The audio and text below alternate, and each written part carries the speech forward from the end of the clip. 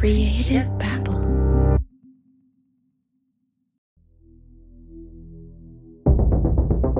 This podcast contains disturbing and violent content. Listener discretion is advised. Previously on Criminal Conduct.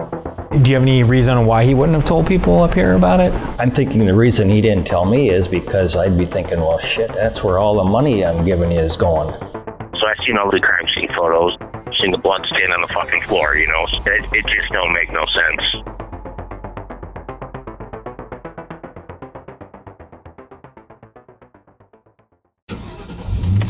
Jeremy Banks jumps in his unmarked Chevy Impala and hits the gas. He doesn't have time to change into his uniform. Every second counts. He's wearing a white t-shirt and black jeans, and is armed with a concealed weapon. It's almost been 9 years since Michelle O'Connell died, but right now, on the afternoon of September 25th, 2019, he's off duty and pursuing a target. Jeremy drives in and out of neighborhoods trying to locate the vehicle. He doesn't radio in his location. At one point, Deputy Banks uses his cell phone to call St. John's Sheriff's Office, but he hangs up right before the call is connected. He's gonna handle this emergency alone. Jeremy finally catches up to the vehicle and flips on his police lights. And who was he after? A school bus filled with middle schoolers. Jeremy Banks pulled the bus over to the side of the road just off US Highway 1. Here is bus driver Kathleen Wooster describing what happened next during an interview with St. Johns County Sheriff's Office Internal Affairs. The officer came up behind me in his vehicle and pulled me over with his lights. Okay. And then he came up to the side of my bus. He was not in uniform, so I was skeptical of the situation. So I actually waited, and he came over and he pulled out his badge and he put it up to my door, so I opened it up. Deputy Banks commandeered a school bus full of kids, because that's what we're dealing with here, middle school age kids. So what's going on here? Why did Jeremy Banks stop a school bus in an unmarked vehicle? Jeremy says his stepson came home upset and said he was bullied. Apparently, a kid on a bus drew all over him with markers. So Jeremy just gets in his police car and just pulls the bus over? Yes, quite a dramatic reaction. He told me he wanted to press criminal charges against the other student. She explains to Jeremy Banks that yes, the kids drew on themselves with markers, but he wasn't bullied. His stepson was a willing participant. Even though Jeremy now realizes that he may not have the full story, he's still worked up. The bus driver went on to talk about Deputy Banks' demeanor during the traffic stop. He was upset, but he wasn't projecting. You know what I mean? Like you could tell he was upset. He was a parent who thought his kid was being bullied, but he wasn't violent or anything. Mm-hmm. You know what I mean? Like hostility? No, not towards me or anything like, or any like, I had two children on the bus when it happened. So, yeah, nothing. I mean, he was, like I said, he was upset. She described him as an upset parent, not as a police officer. During his interview with Internal Affairs, Jeremy Banks talks about his thought process after he pulled over the school bus. She's trying to tell me exactly what's going on, and I'm hearing her, and then I did ask if the other kids were on the bus, and the reason why I wasn't planning on going to get them. I wasn't going to get on the bus and snatch these kids up. I knew that wasn't my place. My primary goal was stop the bus, find out what's going on. Deputy Banks asked the bus driver if the child in question was still on the bus. The bus driver told him he wasn't, but that even if he was, she couldn't tell him or let him on the bus. If we back up a bit to what started this incident, after Jeremy Banks' stepson got off the school bus, Jeremy felt like he was acting differently. Here is Jeremy explaining the conversation with his stepson. You could see he was upset, and he wandered around inside the house, and we were looking at him, what's going on? And he said that kids on the bus had held him down and marked all over his body, and I have pictures if you'd like to see them. I can send them to you. I mean, it was significant. This discussion and the belief that his stepson was bullied prompted Deputy Banks to react. So I go cop mode.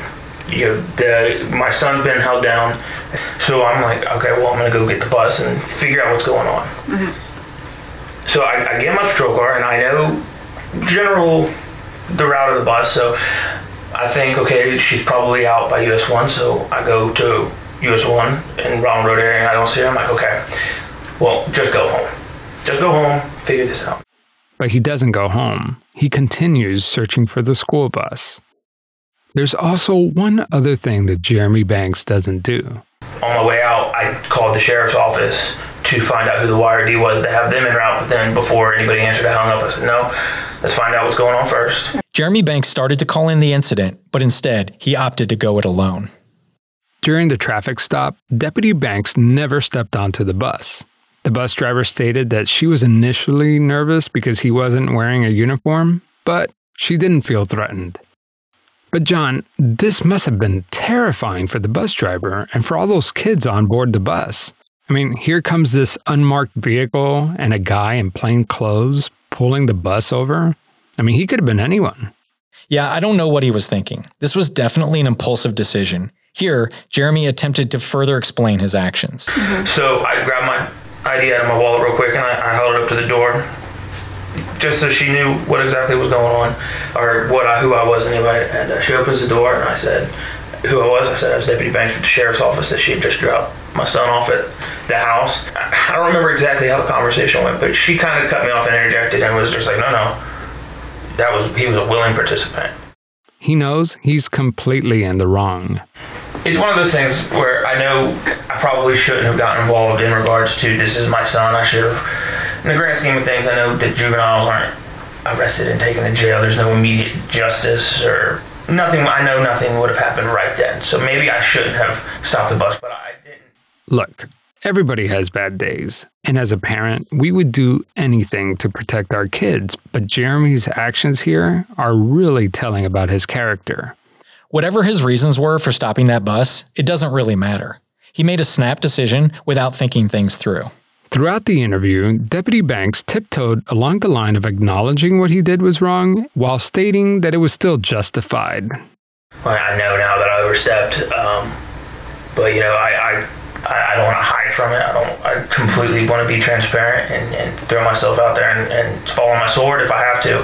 But at the time, I really thought my kid was bullied and battered, and I don't recall feeling the need to apologize for stopping the bus because I didn't have a reason. I felt that I had a reason. I had the reasonable belief that a crime had occurred, so stop the bus and let's see what we got.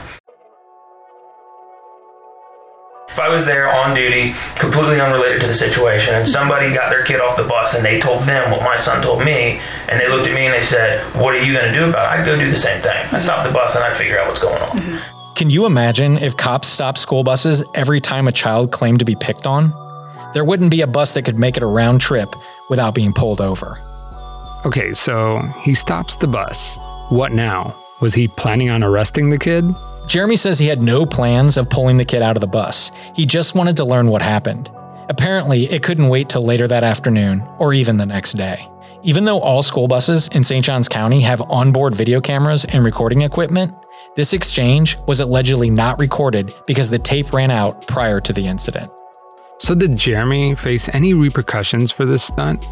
Yes, but it was a slap on the wrist. Deputy Banks received a written reprimand for this incident. Jeremy Banks remains employed as a deputy for the St. Johns County Sheriff's Office.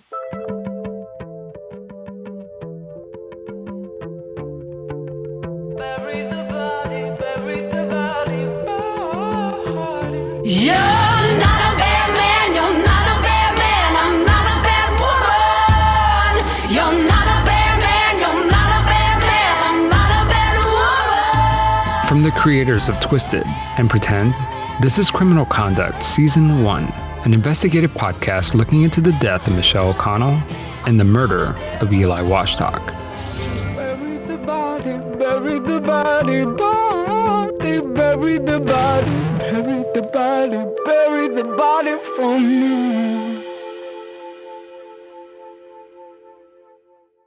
This is Jess Betancourt, the host of DNA ID, the only true crime podcast that exclusively covers cases solved using forensic genealogy. DNA ID goes behind the headlines to answer your questions about this remarkable new crime-solving tool, how it works, how cases are selected, why the cases were unsolved for so long, and how the justice system is addressing it. I include input from law enforcement to give you the inside scoop that we all crave, with a straightforward, no-nonsense delivery. You can find DNA ID on any podcast platform. Episodes come out weekly on Mondays.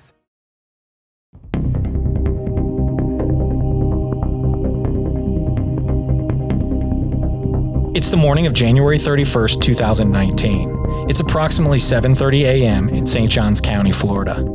It's just after sunrise, but the temperature hasn't even hit 40 degrees Fahrenheit. Though it's a weekday, in this gated golf course community on Florida's East Coast, there isn't much more movement or activity than on a weekend.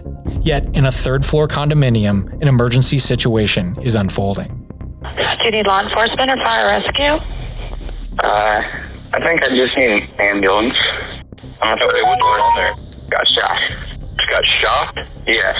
The audio is not super clear, so we'll play the audio and then restate what was said when necessary. The operator asked if he needs police, fire, or ambulance. Eli's son said, "I think I just need an ambulance." Because this is an ongoing investigation, the open records law in Florida does not apply.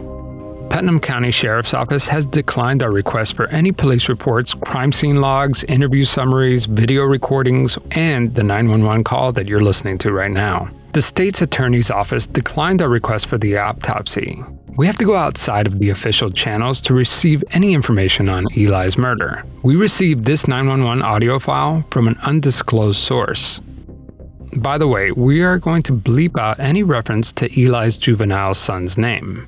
The operator then asked, "What's going on there?" Eli's son responded, "He got shot." Got shot? Yes. Okay, what makes you think that? He's currently laying on the floor with blood around his head. Okay, is he breathing, sir? It does not appear to be so.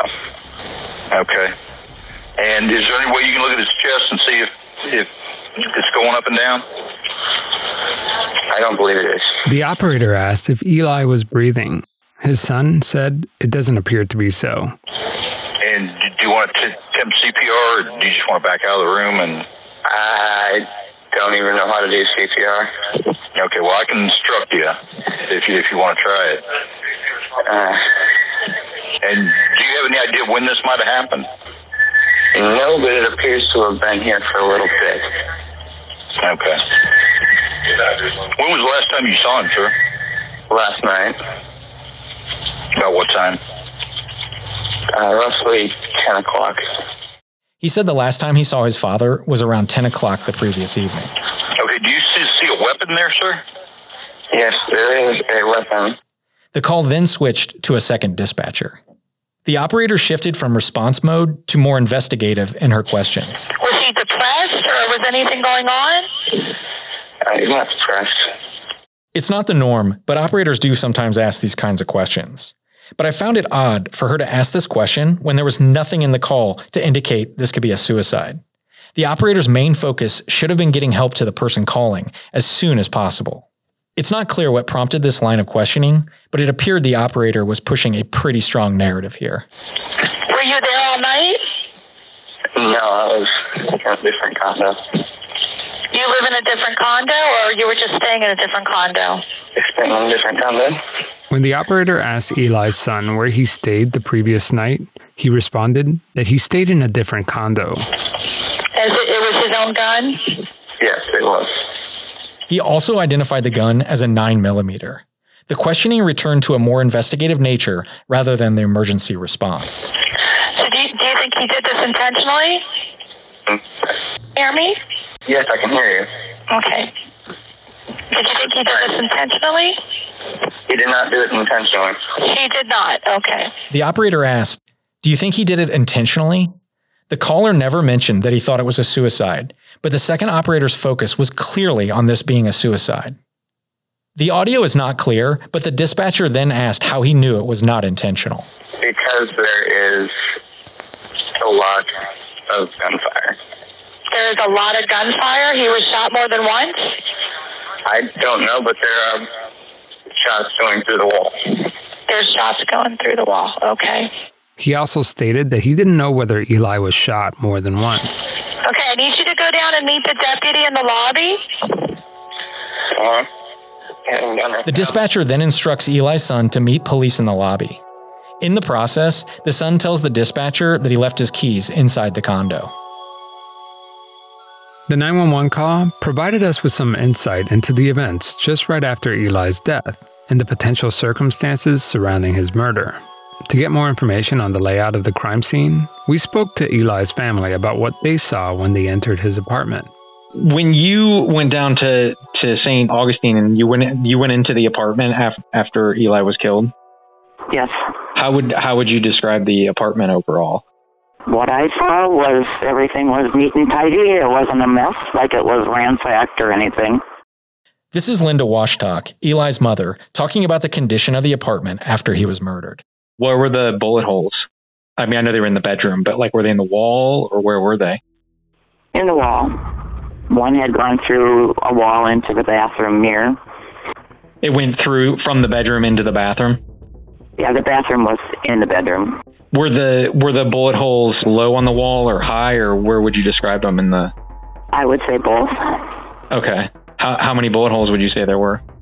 I don't really know. I would say, well, I didn't count, but there were more bullet holes than bullets in a chamber. I don't know what kind of gun he had or how many bullets fit in the gun, but it sounded a lot like somewhere along the line it got reloaded. Something about the crime scene didn't add up for Eli's sister, Jessica Tiffany. But it blows my mind away. There's how many bullet holes that we saw all over, and nobody heard gunshots. At most, we know that only one neighbor heard something during the night. And it's not clear if this person heard a gunshot or just a ruckus. No other neighbors reported hearing any gunshots, and we don't know if anyone called 911 when the gunshots rang out.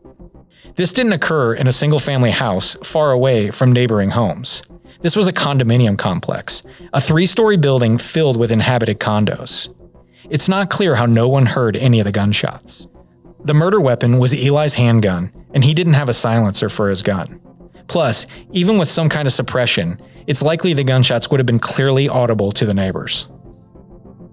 Eli Washtock lived in World Gulf Village in St. Johns County, Florida. The La Terra complex consists of 3 story apartment buildings with grand arch entrances and tiled roofs designed to represent the old Spanish colonial architecture of old downtown St. Augustine.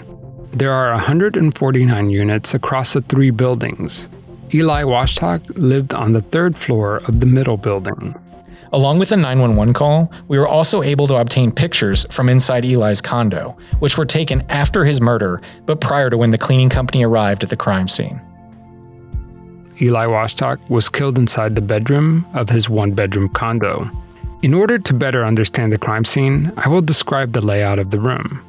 Think of Eli's bedroom as a rectangle, and the entry to the doorway is in the bottom right corner of that rectangle. When you walk into the room, the closet's to your right and the television cabinet is to your left. In front of that TV cabinet is a queen-size bed. The bed takes up most of the room. Eli was found on the floor on the far side of the bedroom. His body lay parallel to his bed, near the far wall, which has a window. John and I jumped on Skype the moment we received the pictures. We recorded our conversation. Yeah, so this picture right here that we're looking at, do you see my screen? Javier is pointing to a picture from inside Eli's bedroom.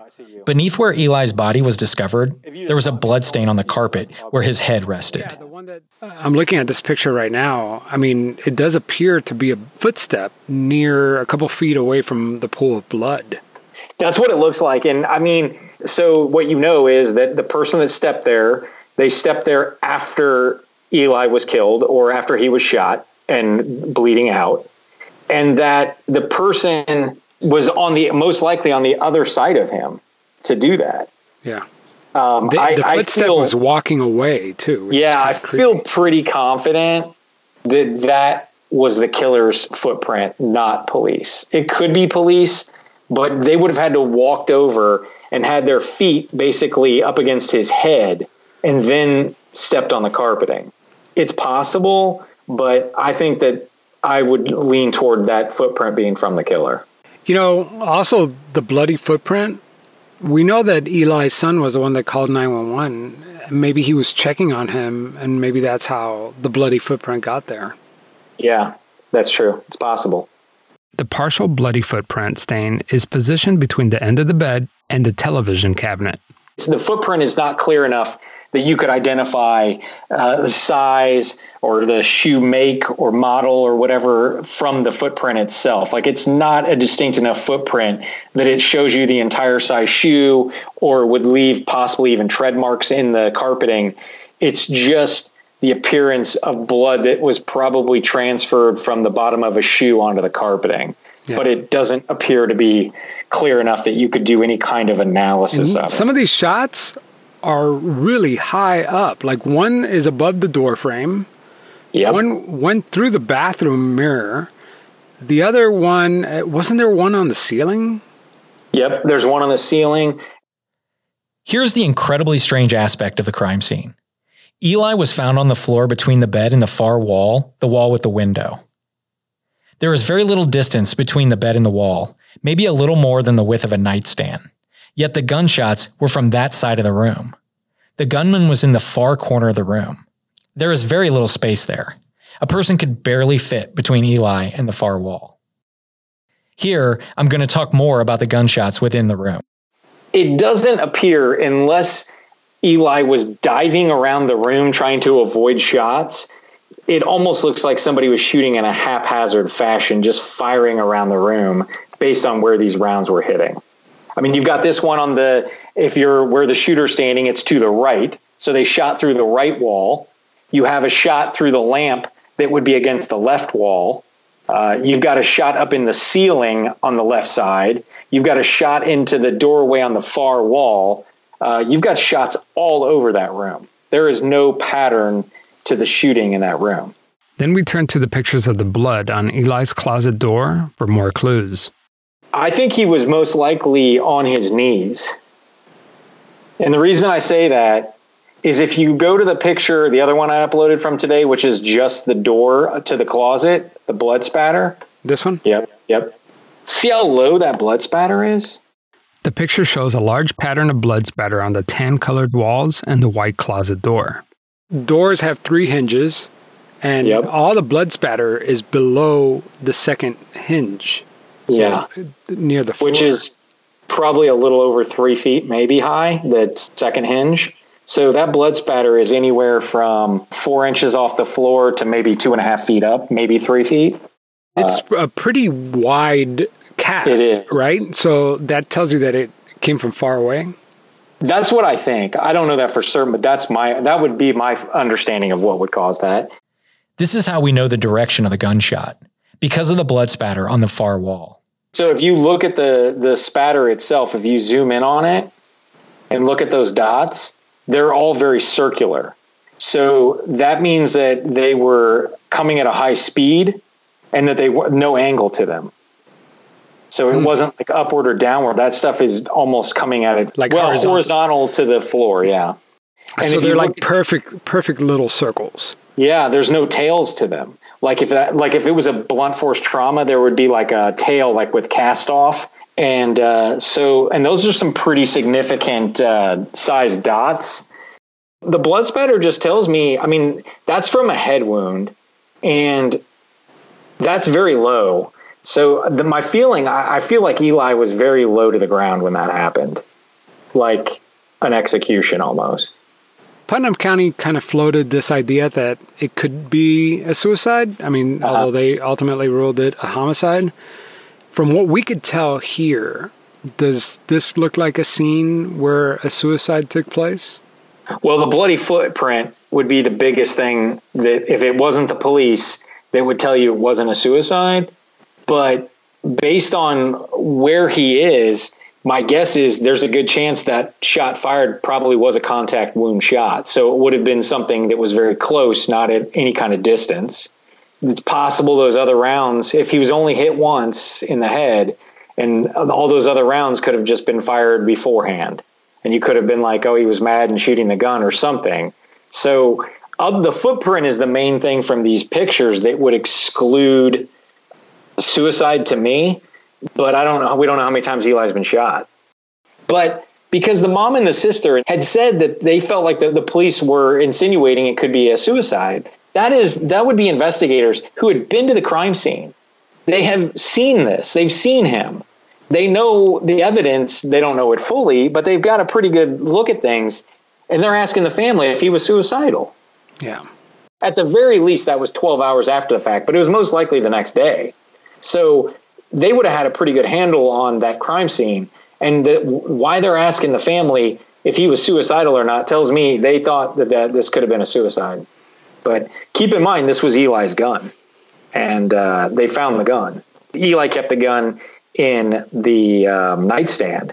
If you look at say an unknown perpetrator coming in to kill Eli, they would have come in through the front door, walked into his bedroom, gone into his nightstand while he was asleep or somewhere else in that apartment, gotten the gun, and then gone over to the other side of the bedroom and then killed him. So somebody knew where he kept his gun? Yeah, I mean, it's not a bad guess, but if we were going to start looking, I mean, a dresser drawer is not a bad place to look, but that would be pretty risky going in there hoping or thinking you could get it. Or Eli was spooked, grabbed his gun, and got into some sort of, altercation, and they got the gun from him and then shot him with his own gun. Sure. Yeah. So you walk into the bedroom, and the lamp is like the first thing you see, then next to it is the bed.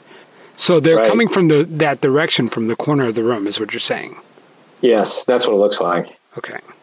And obviously the shot to the ceiling would be an upward trajectory, but the shot to the lamp on the nightstand also appears to be in an upward trajectory based on the fact that it shot through two sides of the lamp so we can see the trajectory.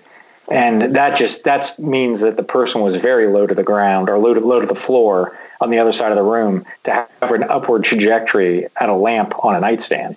Okay, so you're thinking that the killer was just sitting down on that chair? I think it's possible that killer was sitting in the chair. The killer could have been sitting on the floor in the room. The killer could have been kneeling on the floor as well. But I feel like they were in a very low crouched position on the far side of the room. So I'm seeing at least 3 or 4 bullets. My understanding is it sounds like there were probably closer to 10 rounds fired. Remember Eli's front door? News reports said the door was replaced because it was broken in. Eli's son locked the door when he left the apartment, so when the police entered, they're the ones that had to break the lock to get into that apartment. Right, so because the initial reports were that somebody broke into his apartment and killed him, but now we're thinking maybe that was the police? Yeah, I don't think there was no forced entry. That was the police, I think, that did that. And what else do we know about the apartment? Was anything taken? There was money missing. The missing money was identified by Eli's son. It was hidden in a dish inside a kitchen cabinet. It's not clear how much money was missing or how the perpetrator even knew that the money was there. Money's missing, and the only 2 people that knew it were there, one of them's dead. And possibly the binder. Yeah, the binder was taken. Yeah, so everything pertaining to Michelle's investigation was taken out of the house. By all accounts, the investigators for Putnam County Sheriff's Office took Eli's white binder into evidence. Police also obtained other duplicate binders that Eli kept in a bank safety deposit box. The pictures provided a lot of answers, but they also generated many, many more questions. This is pretty crazy, man. It is. It's hard to come up with a really good theory on what could have taken place in that room.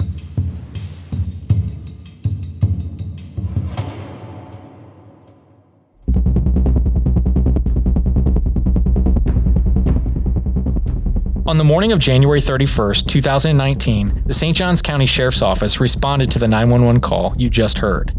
After arriving at the scene, it was determined that Eli Washtock was investigating Michelle O'Connell's death. How exactly they determined that, we don't know.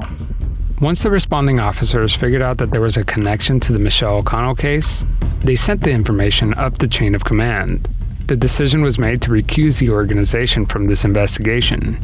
St. Johns County Sheriff's deputies stayed on the scene for at least 4 hours before turning the case over to a neighboring department, Putnam County Sheriff's Office.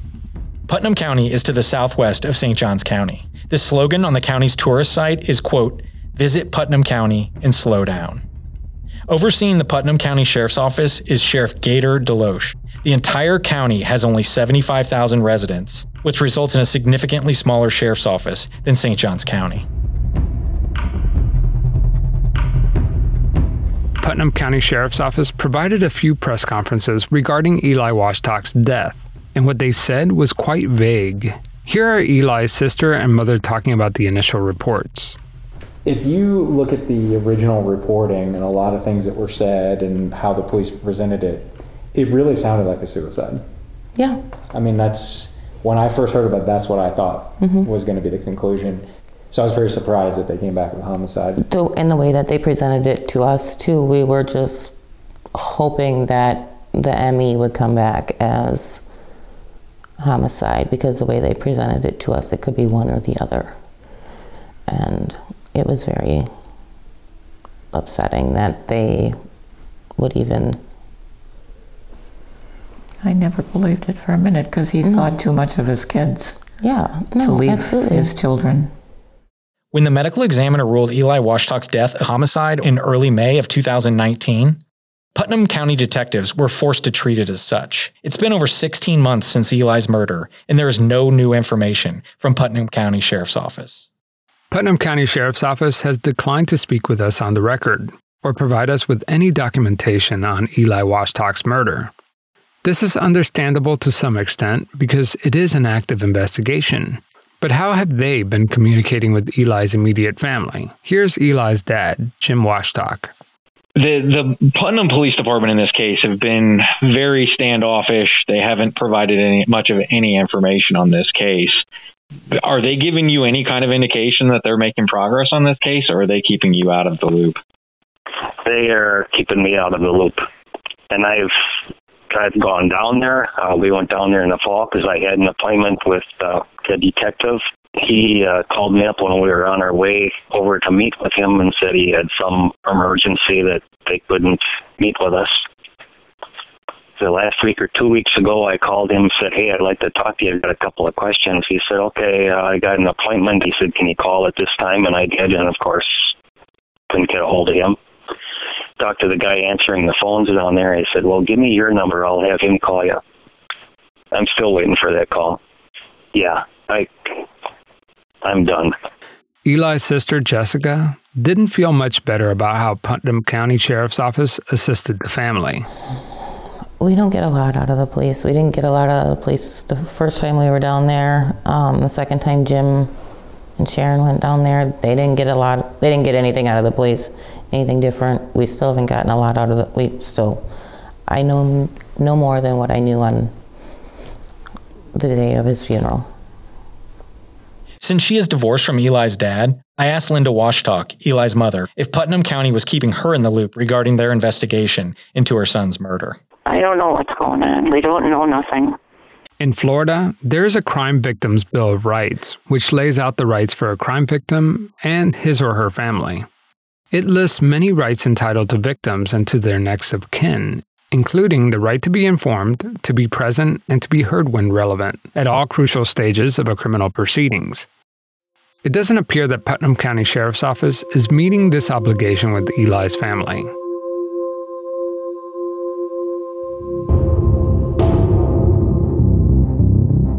To delve deeper into who may have been in or near Eli's condo when he was murdered, we incorporated geofencing technology. Is this where you drop a ring around the location just for a given time to determine which cell phones were there? Yes, but it's not that straightforward. The technology utilized only provided a randomized, anonymous code for each cell phone. So how does this help us if it doesn't identify a phone number or the person who owns the phone? Well, we can track the movements of a given cell phone, and depending on the movements, we can possibly figure out whose phone it is. Okay, so what did we find out? After placing a ring around Eli's condo during the time he was likely murdered, we accumulated a list of randomized codes associated with cell phones in the immediate area.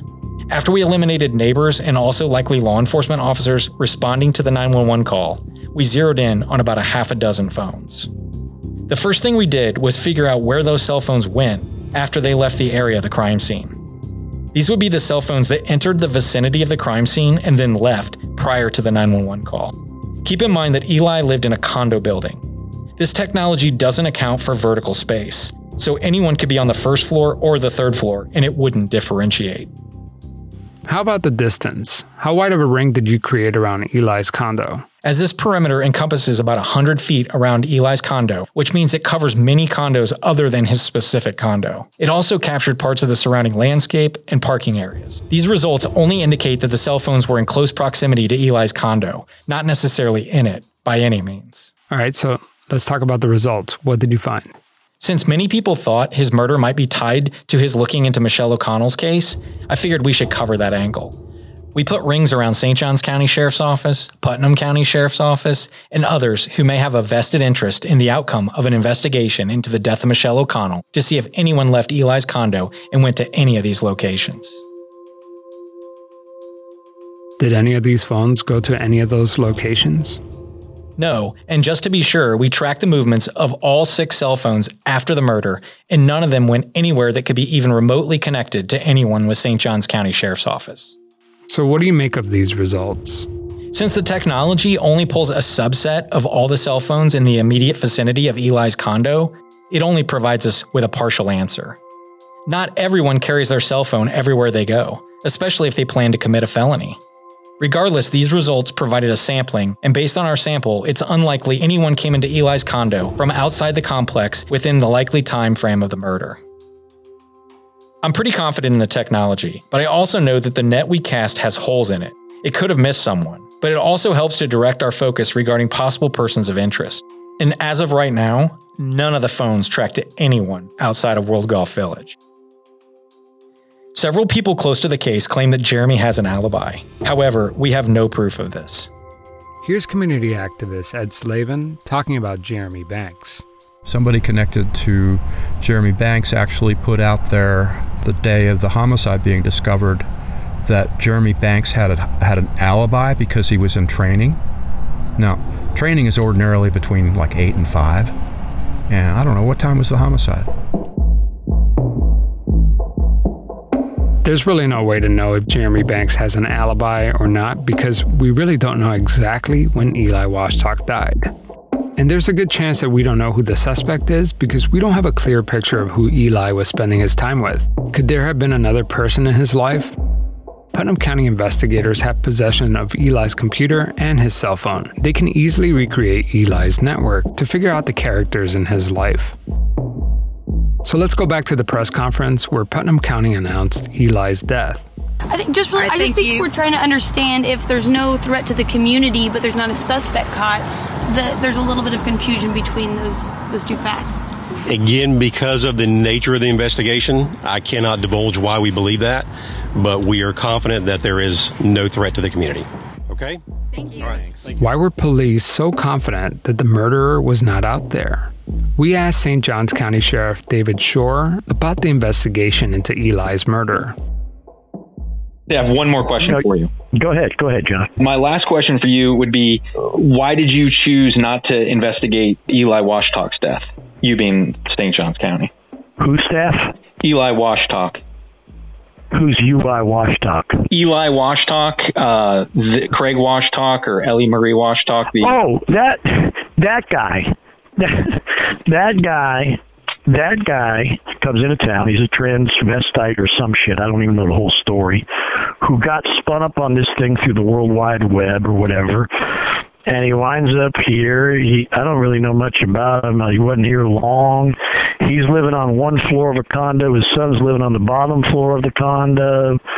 Blah, blah, blah, blah, blah. But because he had an interest in the Michelle O'Connell case and he was allegedly investigating it, what did people do? Oh. Guy was a nut job. He's what he was. I know he's dead, and I feel terrible about that, but I can't help it. I mean, I got a pretty good idea who killed him, but, you can only do what you can do, right, under the law. Based on the fact that he was looking into Michelle's case, you felt it was prudent to not investigate? Why we didn't? Yeah, yes. At that point, yes. All right, I got your question now, John. No, the reason I did that was because by then this case was, anything touching the O'Connell case is what they put us through with their insanity, and it's been insanity, vicious insanity, by the way. If Sheriff Shore knows who killed Eli, then Putnam County Sheriff's Office surely knows. So where do things stand with the Michelle O'Connell death investigation? Where will it go from here? Here are Sheriff Shore's comments on the future of this case. I normally wouldn't even be talking about this case, quite frankly, because I'm kind of done with it. I really am. And it's one of the reasons I was kind of putting you off. Plus, I've had a million things going on, but I don't really, because it doesn't serve any purpose, because number one, the case can never be prosecuted. We already know that. So if, let's say, for instance, Jeremy came up and admitted more he killed her, we can't prosecute him.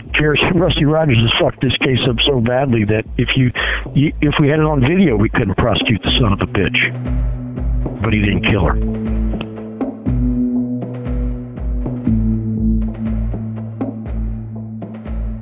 This September marks the 10th anniversary of Michelle's death. Throughout this decade, Michelle's case has seen many turns. 3 medical examiners ruled her death a suicide.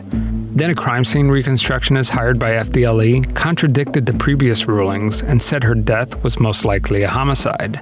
Despite this new forensic evidence, State Attorney Brad King declined to prosecute. Then, the governor of Florida got involved and reopened the case, and ultimately decided to let it go. But this case is not over. There's no statute of limitations for homicide. Michelle's body was exhumed in 2016, and it was discovered that she had a broken jaw. That evidence was never re-examined by authorities. And just now, in this podcast, we released Anna Cox's blood spatter report commissioned by Eli Washtock. This never-before-seen evidence can't be ignored.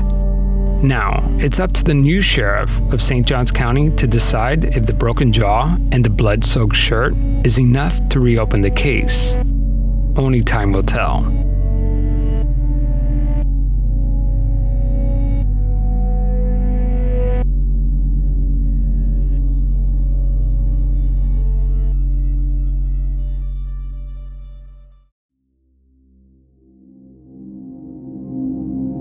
So who would want to kill Eli Washtock? Many people have looked into the Michelle O'Connell case. It wasn't just Eli Washtock. So if Jeremy Banks was out for revenge for anyone building a case against him, he would have a long list of people to go after, including state attorneys, state investigators, forensic professionals, private investigators, just to name a few. So why would he pick Eli of all people? It doesn't make sense. No, it doesn't. Even if the evidence doesn't lead investigators to a potential suspect, police usually focus on the victim's family and close friends as a means for gathering information, but also possibly to flesh out the culprit. From there, the next ring would include work associates and acquaintances. Beyond that, you move into the stranger realm, and stranger killings are pretty rare. I guess it's hard to prove a negative, but we haven't uncovered any information or any evidence that would lead us to believe that anyone from St. Johns County Sheriff's Office or anyone closely related to the Sheriff's Office was involved in Eli's death in any way. If this ever changes in the future, we will definitely report on it. What characteristics of Eli's murder lead you to believe that it was someone close to him? First of all, there was no forced entry. Who had a key? Who would Eli let into his condo? Second, the murder weapon was Eli's gun. Who knew he had a gun and where he kept it? Is there anything else that leads you to believe that this was someone close to Eli? Yes, the money was allegedly missing from his condo. Money that was hidden inside a dish in a kitchen cabinet. Crime scene technicians don't regularly search sugar containers or inside dishes to look for hidden items unless there's a specific reason to do so. This means the perpetrator knew the money was there and took it. This would only be someone Eli trusted enough to tell this person the location of the money. Where was Eli's ex-girlfriend, Katrina, when he was killed? Katrina Van Knocker was in Wisconsin when Eli was murdered. She flew down to St. Augustine on the evening of January 31st, 2019, after learning of his death. Eli's young daughter was in Wisconsin with her mother. The rest of Eli's family was also in Wisconsin when he was killed. It was just Eli and his teenage son in St. Augustine. An off-the-record source indicated that there is something on Eli's cell phone that led investigators to believe that he had a close relationship with someone at the time of his murder. This person may know more than she has revealed at this point. We spoke with her, but she refused to allow us to interview her for the podcast. The information she did provide was vague and added little context. Could this person hold the key to understanding who wanted Eli Washtock dead?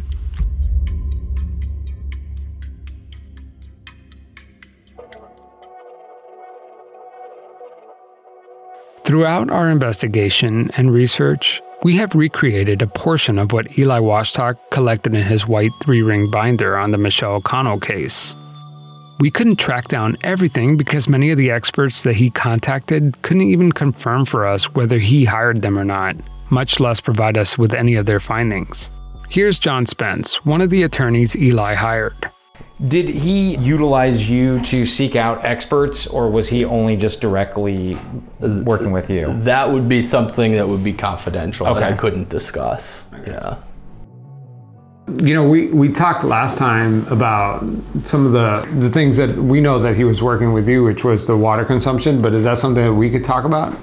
Well, here's kind of the rub just for you guys. So if you found whatever I sent him was done in confidence, if somebody else got what I sent him in confidence because he gave it to them, it'd still be inappropriate for me to talk about it. I couldn't divulge it to you guys. There's just no way of knowing if we found every expert Eli hired. We looked into his theory on the water records for Jeremy and Michelle's house on the night of Michelle's death. We spoke with lawyers who advised him on various legal avenues, and we obtained many of the same documents Eli gathered, such as crime scene photos, police reports, depositions, autopsy reports, and timelines. We also tracked down the blood spatter expert, Anna Cox. Eli hired her to do a blood spatter analysis based on the crime scene photos from Michelle O'Connell's death. Eli died prior to learning any of her results. We were able to view her report and interview her. Her expert opinions certainly would have gone into Eli's binder. If and when Eli Washtock's murder case is closed, we will be able to compare what we compiled with what Eli had. Until then, we will keep collecting items to complete our collection. I asked Eli's childhood friend, Matt Utek, about what resolution would look like for them with regard to Eli's murder. I mean, ultimately, if whatever you believe in afterlife or what would satisfy people, I think Eli would be perfectly satisfied whatever happened to him never being solved if the truth came out about the Michelle O'Connell case.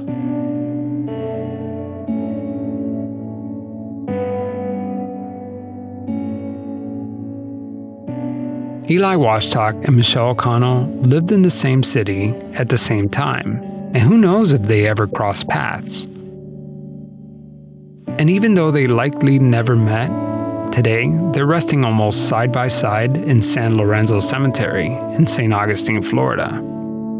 Friends and family who visit place sunflowers on both their grave sites.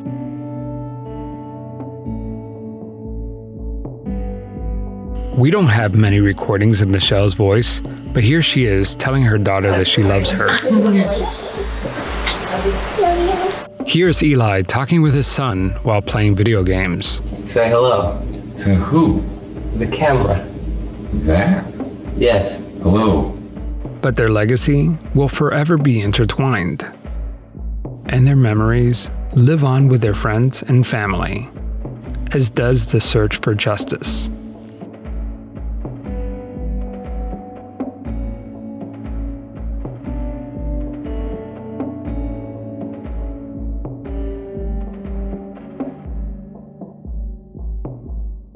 Be on the lookout for Season 2, coming out in 2021.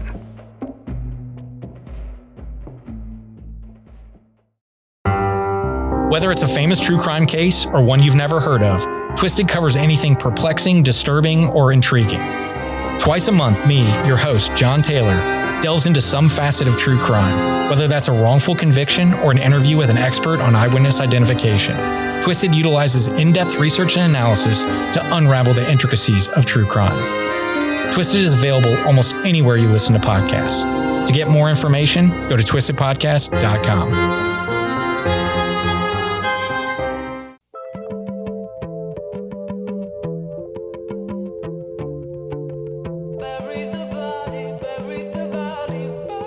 A special thanks to our executive producer, AdvertiseCast, and to Ruby Rose Fox for allowing us to use her song, Bury the Body.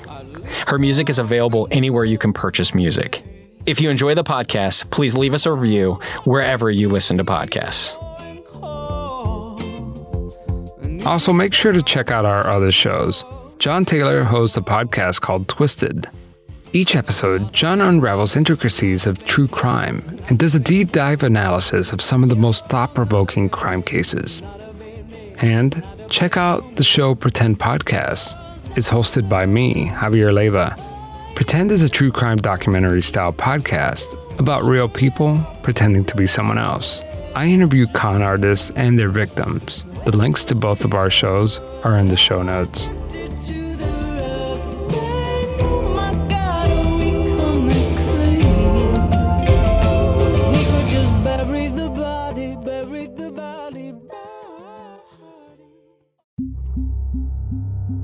Creative